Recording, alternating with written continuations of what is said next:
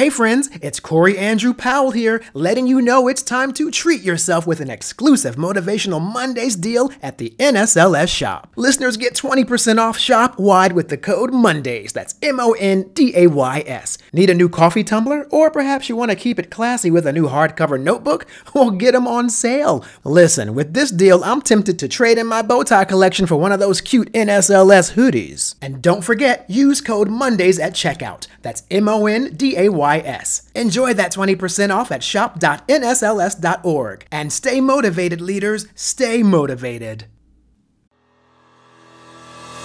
Hello, everyone. I am Corey Andrew Powell, and I'm joined today by Zani Sunshine, founder of Off-Grid Homestead Fam, where she teaches about life off-grid, survival, and preparedness. Now, after 10 years of intense research in 2020, she and her family left Atlanta, where she was a registered nurse, and they moved to New Mexico to create an off-grid homestead from the ground up on 25 acres of land. I'm so fascinated by this. Her book is called Beginner Survival and Prepping Manual, and you can find out more about that at offgridhomesteadfam.com. We'll also put the link in the podcast notes as well. But first of all, Zani, welcome to Motivational Money. Thank you. Mondays. So much for me. I said Motivational Money, but that might have been subliminal. We might be trying to summon some money in, but yes, welcome to Motivational Mondays. So thanks for being here. Thanks for having me. You're very welcome. I want to start by talking about, well, in general, people don't really know what off-grid means.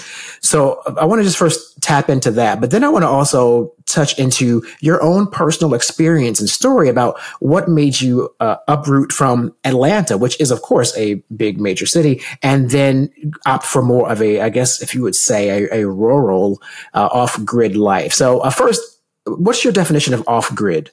So off-grid means not being connected to public or municipal utilities, but there are so many misconceptions about off-grid. A lot of people think that you're running from the government or that you have no technology and that you're not paying taxes and you don't work, but it just means that you're not connected to municipal utilities and you're supplying your own water, electricity, and managing your own sewage.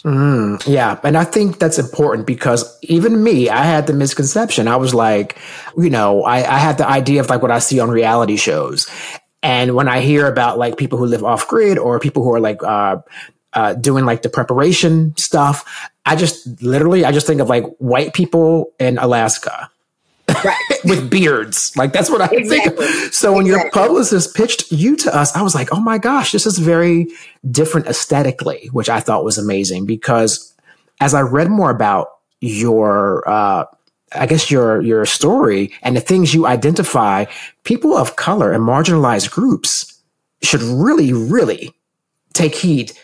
Now, talk a little bit about that. And I want to talk about the points you make about Hurricane Katrina and Flint, Michigan. Those were two very specific things that stood out. Mm-hmm. So in terms of, prepping and being prepared for natural disasters or any possibility of things that may come, even job loss is different than off-grid. But most off-grid people started as preppers because they thought that either there was going to be an apocalyptic event or there was going to be a religious event or society was going to crumble or even just natural disasters. It's about wanting to be prepared and having more control over your basic necessities, basically. And most people are not prepared because I found that most people are in denial. They have that could never be me mindset in terms of lots of different things. So most people don't even have like 3-4 days worth of food and water in their house, let alone a week, 2 weeks, 3 months, which you should have. Yeah. So I just want to get everybody to think about it, and start doing a little bit of prepping at a time. Yeah, that's really important because I was just thinking about maybe a year ago, I had just gone to the grocery store and it was like really late at night and my freezer, the whole refrigerator just broke. And that was with like $300 worth of food in there, meats and everything. And I had no option because everything was closed. By morning, all this food would have been rotten. Freezer wasn't going to hold it all up. So I ended up giving it all away, luckily, to like the girl at my front desk. She hit the lottery that night with her groceries. Okay, let's just say. But it made me think, what happens if the entire state loses electricity and they all have, food that spoils? And so when it comes to that kind of preparation, what are some of the things that, people can do in those instances to be prepared? Well, I suggest everybody have a generator, because not just the food, but you remember what happened with that deep freeze in Texas? Yeah. And there were people who died because they could not stay warm. Right. So everybody needs to have a generator with gas available so that they can stay warm, so they can keep their food refrigerated or do any, charge their phones and their devices, because we have become so reliant that we don't even think about the possibilities of how much we would not be able to do if we just didn't have the simple thing such as electricity. Yeah. So what I tell people is, if the grid went down, you wouldn't be able to get cash out of the bank. You wouldn't be able to buy food. You wouldn't be able to get gas. You wouldn't be able to go to any store because everybody has cash registers that operate off the internet and electricity. So it would be complete pandemonium after 24 hours of no electricity in most places. Yeah. And we also talked about, you talk about a lot in your YouTube videos that I love. They were really great, regarding the misconceptions of this off-grid living. And we just talked about that a little bit with my perceptions of people who, what I thought were just like maybe just doomsday preppers, which is kind of what gets more sensationalized with the whole thing. But by practical means, I thought solar power is a prime example, right, of people who may be opting to live off the grid, so to speak, right, and has been now put to a more practical use. I mean, so is that something that you would consider also like off the grid when people have solar power? If they have solar power and they're still connected to the electrical grid, then they're not off grid. Okay. There's some people who have a hybrid where if the electricity goes out, their solar can kick in. Gotcha. But being off grid is you're not connected at all to anything. Basically. Yeah. So I happen to live in a home where I'm not 100% sure. I have to ask my partner because I'm like bad with that stuff. But I have a completely solar electricity, if I'm not mistaken. So the entire roof is like solar panels, and like the electric bill is like really inexpensive because of just the whole purpose.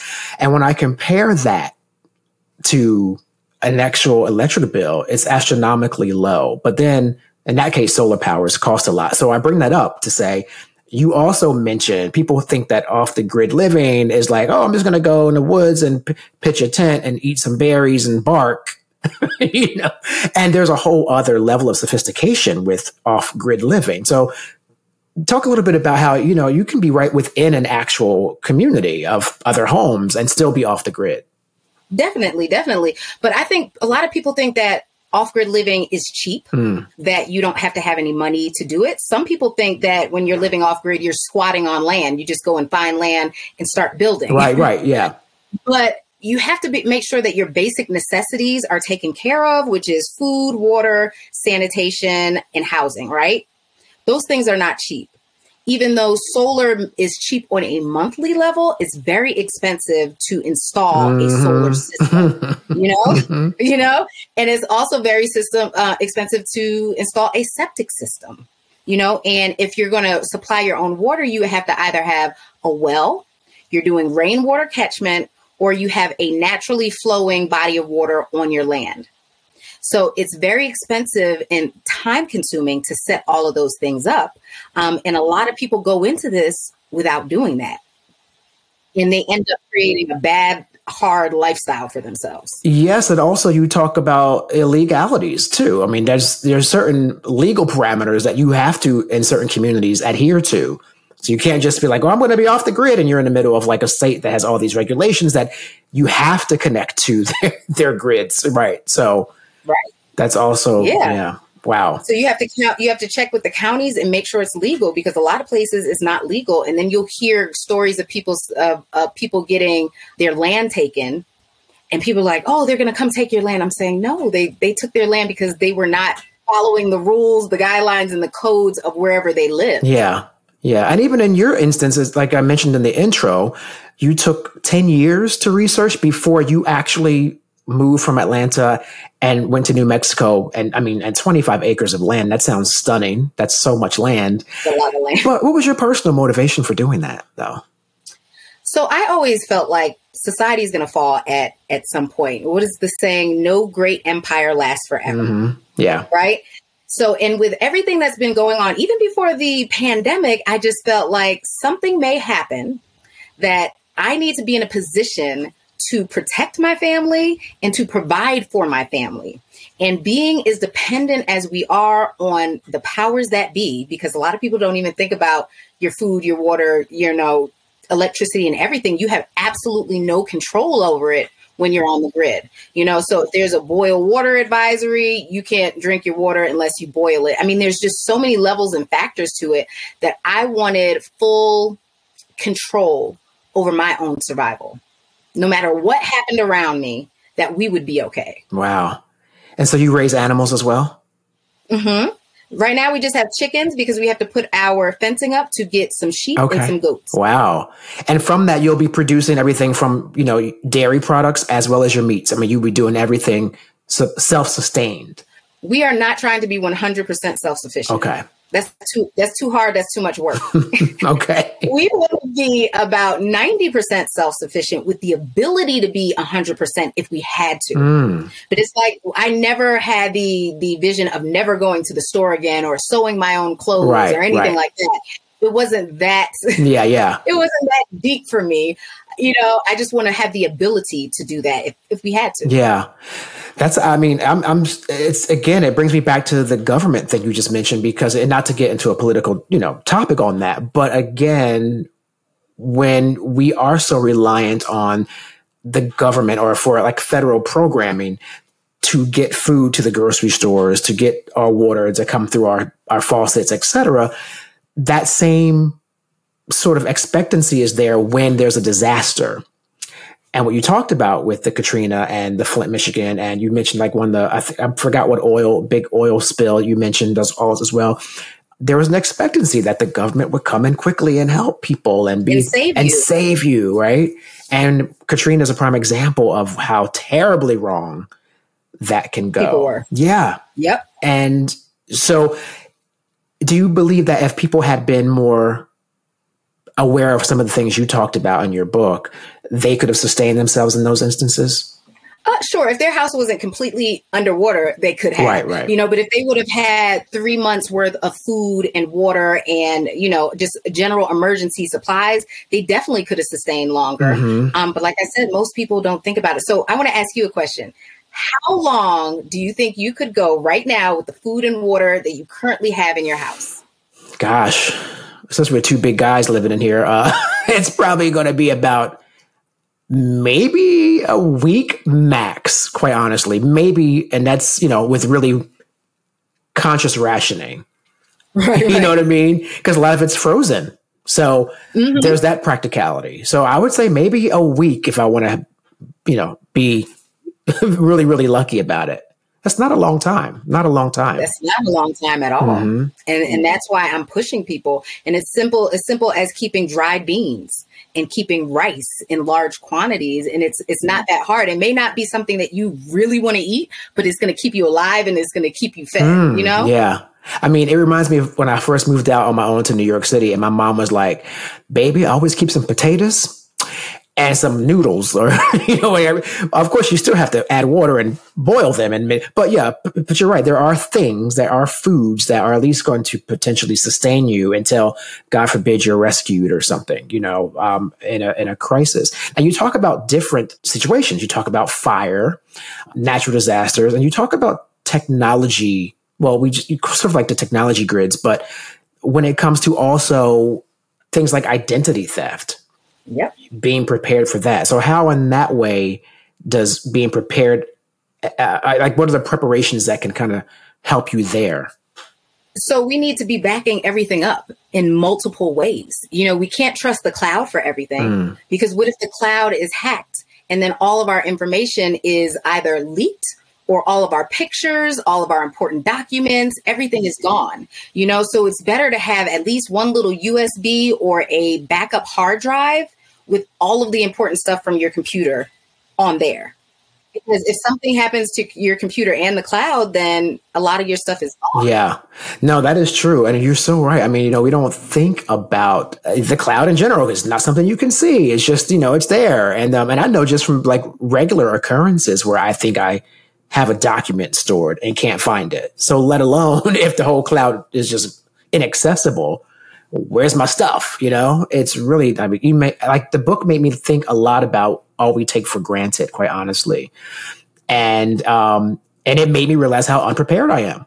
I mean, I really was reading those pages like we're kind of like sitting ducks, and it's an unsettling feeling once you really realize that. When you mentioned 90% off the grid and 10% on, just in case you have to connect, that's still a very significant amount of self-sufficiency.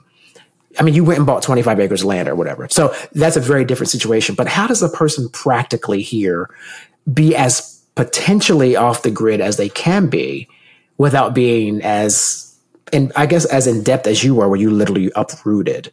Right.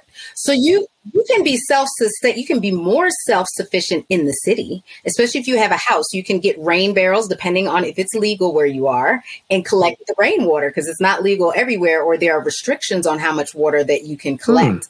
You can get backyard chickens if you have a backyard and you live in a place where they allow that. Yeah. There's lots of different things that you can do, but it's very much a conscious effort to make it happen and to do it. And it's funny that you said my book made you think about how you're not prepared. I've had people tell me that my book was very triggering to them. Yeah, because I was really like going, it had me looking around going, damn, I'm not really ready for the next, like you bring up the pandemic. That was a prime example. I mean, you saw people fleeing the normal construct that we are all used to because it was collapsing, right? So I think we can just look to that and see, well, you're not very off the mark at all about that. People wanted to get away from each other. They were trying to get into spaces where they're not breathing on each other. It was really the prime example. And how the grocery stores, when the pandemic first broke, how, they were running out of things. You weren't sure if you were going to be able to get the things you need. Yeah. So that's a whole nother aspect of it, not just being away from people, but being able to get the things that you need to survive. Yeah, it was really a little intense. I remember just thinking this pandemic was really unexpected, obviously, and it was really intense. And I think the biggest thing I'd seen in my life that was something to do with sickness and health.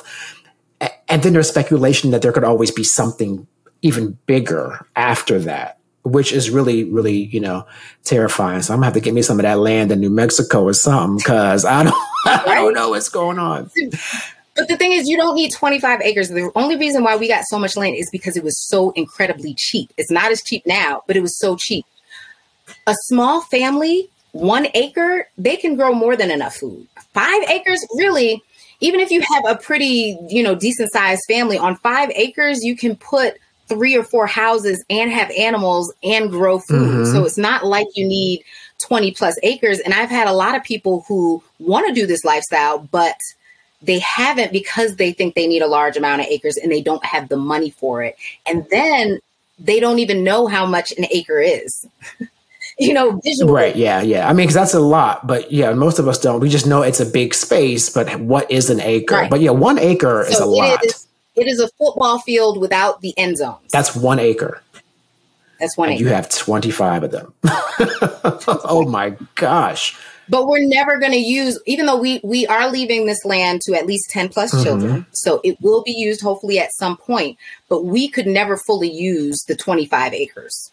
You see what I'm saying? So you don't really need that much. But, you do make me wonder, though, if there are other places now in the world where people perhaps should look to other countries, maybe, and where there might be inexpensive land available. I mean, I know for a few years back, Costa Rica had a lot of attractions for people moving and building homes there, and they were in a very similar situation. It was inexpensive. They could buy lots of land. And so... And I love, too, as a woman of color, that you are leaving generational wealth to your children, which is a whole other show, Yeah, but that's and it's not even generational wealth. I don't want them to have to participate in the rat race if they don't want to, because it's not meant for everybody. Doing the 9 to 5, hustling, it's not for everybody. Yeah. Everybody mentally cannot survive in our society the way it's set up.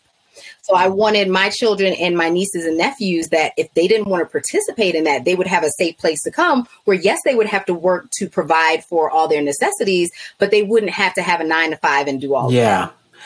Zani, it's amazing you say that because, and I never want to talk about the pandemic as a positive in any way, shape, or form, because so many people, including me, I lost people during that time.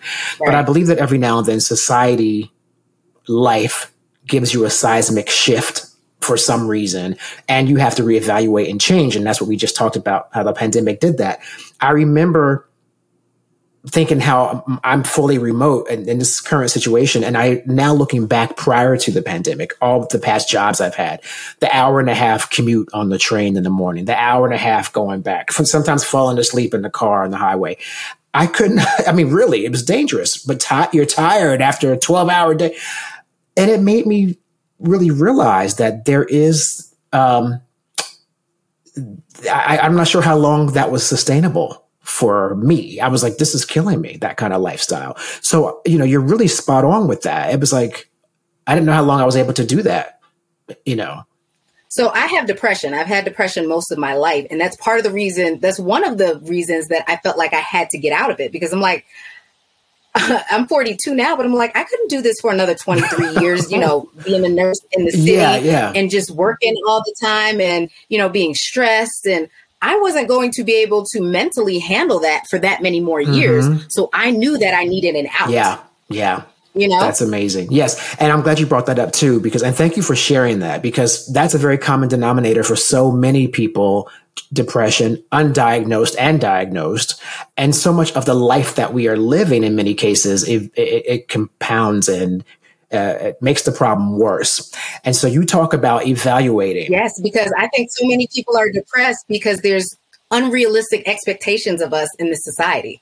Completely unrealistic to be able to keep up with all the bills and remember this and do that and take care of the children and go to work and try to have a personal life and try to feel spiritually and mentally fulfilled and happy. It's just not realistic the way our society runs for most people to be able to do all of those things. Right. And maintain some sense of being grounded or sanity or whatever, balance. Right. Exactly. And I'm happy you brought that up, because one of the main things I knew was one of your main talking points is about evaluating what type of lifestyle you want, and not what is expected of you, but what makes your spirit feel full. So is that what this experience has done for you? Oh, definitely. And, they always talk about the difference between the past generations and the millennials and Generation Z, and how we're so touchy feely and we're more about fulfillment. And I was talking to my sister the other day, and our parents' generation, you went to school for whatever was going to make you the most money, not what you liked, not that what was going to make you happy. Everything was about making the most money. And we have come to realize that money is not the thing that is going to make us feel good and happy and fulfilled. So that should not be what we are basing our future on, what we're basing our path on. It should be about what is going to make me feel good when I wake up in the morning. What's not going to make me feel stressed and depressed and crazy and make me feel like I need a vacation every month because I have to get away from what is my reality, So it's just, we have to reevaluate just the expectations. Yes. The expectations, because we've seen plenty of rich people who are unhappy, who are addicted to something, who commit suicide. So money is not the answer. At all. There's a whole wealth of things, but money definitely is not the answer. Right. If you're always constantly pursuing that and chasing after that, you never have enough of it. Right. So it's always like a rat race. Yeah. And it's kind of funny too, because that's come up a bit in the past few episodes I've done of Motivational Mondays with guests who've said the exact same thing about chasing money. And I've shared this story. I know my listeners and watchers are probably sick of hearing it, but I have to share it with you because it's kind of funny. So I was like in the second grade, and, the teachers are always saying to the kids, what do you want to be when you grow up? And, little Sally wants to be a ballerina. Little Johnny wants to be a cop. And she got to me and I said, I want to be an undertaker. And she was like, wait, like right. What? Like, I didn't know what that was. And I really didn't know what it was. But my Uncle Paul was an undertaker, and he had made a really good living at it. I had no idea what it meant, but I just always hear, Uncle Paul got a good job. He an undertaker. Uncle Paul got a good job. So second grade, and then when I got older and realized that I told my teacher at, second grade, I wanted to work with dead bodies. Of course, she was concerned. Mm-hmm. But that was because I was already being programmed that you go for the money. And that's like from the time you're a child, you're already programmed that that's what you chase. And it's no wonder so many of us are burned out by the time we turn 25 or 30. Yeah, really. Right. I mean, 30 years old, I was like really, really reevaluating everything. And I'm like, I'm too young to be reevaluating everything. But yeah. So I have my oldest son is 20 and he's in college right now. And I kept trying to tell him, you don't have to go to college, baby. You can do whatever you want to do. You can do what makes you happy. You can do a trade when you get out of high school. So until you figure out what you want to do, at least you'll have a skill and you'll have good income. And he was like, no, I feel like I have to go to college to be successful, to do what, even though I have told him his entire life that he didn't have to do that. And now that he's 20 and he's in college, he's like, maybe you were right. Because I don't know exactly what I want to do with myself for the rest of my life. Yes. And I'm spending all of this time and I don't know if this is what's going to make me successful and happy. And I'm like, Yeah. Mama tried to tell you, baby. Yeah. Well, it's really true, though, because I subscribe to the idea that you should maybe get into the world a little bit and figure out what you like, because, you don't know at 18 what your interests are. But you have to figure out who you are first. Right. That part. Like, start with that. Right. Right. Yes, And that's like in itself, probably sometimes like a 10-year, 15-year journey. Right. I went to college at 36. That's how long it took me to really, I was just an artist in New York City. I'm like, I'm going to be the next Michael Jackson. And after a while, that didn't happen. And I was still making like, $10 an hour. And as I was approaching 40, and that just was not sustainable for the life I wanted. So I had to completely, evaluate. But you're right. Along the way, I was learning who I was, what I knew, what I wanted to become. And so that's very important. And that brings me to another point that you bring up too, which is about the importance of planning in general, making a 10-year plan, because that's what you did. So what does that 10-year plan look like? I always encourage people to first make a vision board, because that's the easiest thing. You don't have to write anything out. You just kind of figure out, what do I want my life to look like? What kind of house do I want? Or do I not want a house? Or do I want to be by the beach? Or do I want animals? Or just whatever you envision, actually thinking about it, going to Google, typing in that thing, finding an image that matches it, printing it out and putting it on a board. That's like the first step, because you have to figure out, okay, what do I really want? How do I see it? And then you can break down the steps it's going to take to get there. Absolutely wonderful, wonderful advice. Like I mentioned before, I was looking forward to this conversation like all week to talk to you, because it made me really think. And I hope that everyone who listens and watches also will think about the things you've mentioned today. And if they want to learn more, I want to make sure I send them to your website, which is offgridhomesteadfam.com. And the book is Beginner's Survival and Prepping Manual. So just thank you so much for being here today, Zani. We really appreciate it. Thank you. Thank you. Thank you for listening to Motivational Mondays, presented by the National Society of Leadership and Success, and available wherever you listen to your favorite podcasts. I'm Corey Andrew Powell, and I'll see you again here next week.